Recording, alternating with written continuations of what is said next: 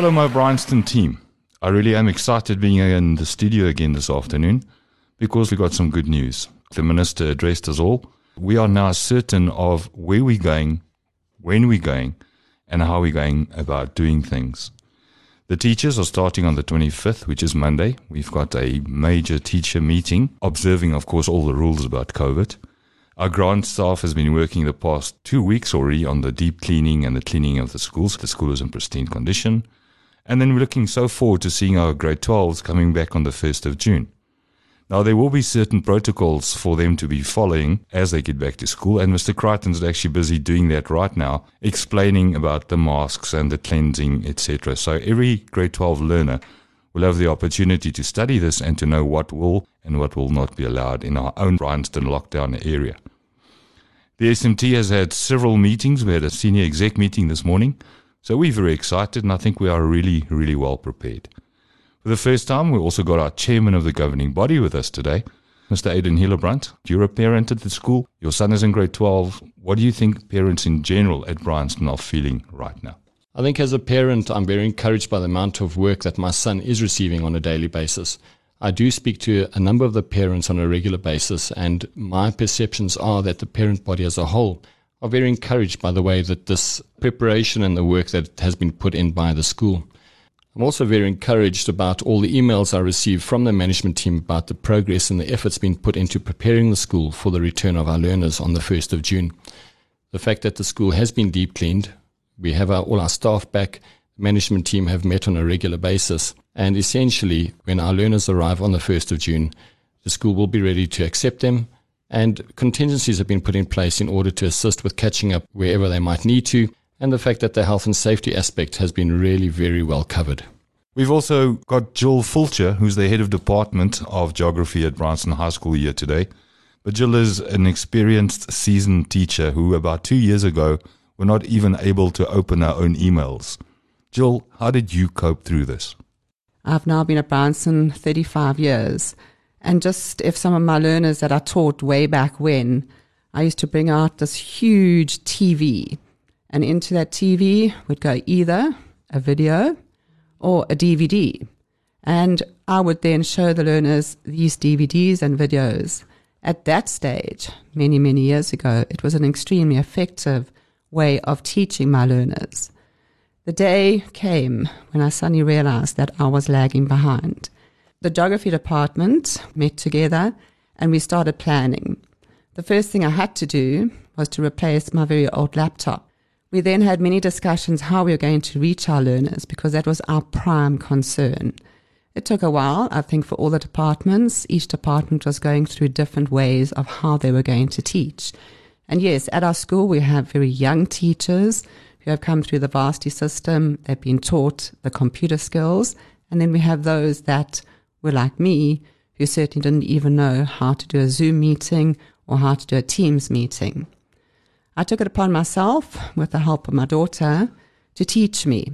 It's probably the best thing that has ever happened to me. I'm certainly nowhere near where many of the other teachers are. But I'd like to reiterate that every department has a very unique way of reaching out to our learners. And in our department, we haven't done virtual online lessons. However, we have had voice notes, lessons prepared for them, slideshows being sent to them, and the report back from all our learners has been extremely positive. The other thing I'd like to say to the parents, to the learners, is please encourage your children to keep on doing the work that is sent to your children. I think one of the biggest things is sometimes they don't have a routine. I did have a message from one of my learners to say, "Ma'am, I'm sorry, I haven't yet started my geography project," which was given to them before lockdown, because I'd rather be exercising outside. And my heart does go out to many of these learners who have missed out on the sporting activity. So it is understandable that they'd rather be exercising and then they start their work very late. The other issue I think where a problem comes in is that they don't get up in time, start the work. They then fall behind, and what happens? Panic sets in. Try and have structure. And I understand that there are some parents who are at work, difficult to keep an eye on your children, but the most important thing is to keep on going. believe in yourself, believe in your teachers, believe in Bryanston High School. 35 years to suddenly be in this situation, I'm not panicking. So Bryanstonians, we have time. We are certainly going to get through this together. I really am encouraging all teachers to follow what Jill is saying and to be positive, and we will get through this, and we might even get through this stronger than we had in the past. As Chairman, Aidan, I'm sure there are certain concerns, challenges, things you'd like to share with our parents and our teachers. I've been chairman for the last 6 years, and every time we have a new member on the governing body, I always reiterate the fact that we as the parent body members on the governing body have a dual role. The first is that we represent the parents out there because we ourselves are parents. And as long as we are looking for something that's in the best interest of our children, we are looking out for the best interest of the school. Secondly, we are essentially as a governing body facilitators for the management team and the teachers in the school to achieve the objectives of the school. And the objectives really are to provide a world-class education to our learners such that they can leave the school confident about conquering the world and meeting any academic demands that are out there for them. But this all takes resources, and these are the resources which we as parents need to provide the school. Thank you very much for continuing to pay your school fees so that we can resource the school to provide a quality education for your children. We are very comfortable with the grade 12s and that we have enough time to finish the syllabus, and from the 1st of June, the cut holidays. When and how will the grade 11 to 8s come back, and how does that affect their syllabus?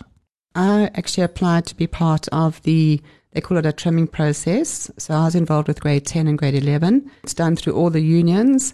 So what is going to happen is that all the syllabi are going to be reduced. It'll be up to the teachers whether they want to follow the ATPs that will be released. This will then enable them to easily finish the syllabus. And in fact, some of the things that they have removed were totally irrelevant. I would say that the children of 2020 will certainly cope.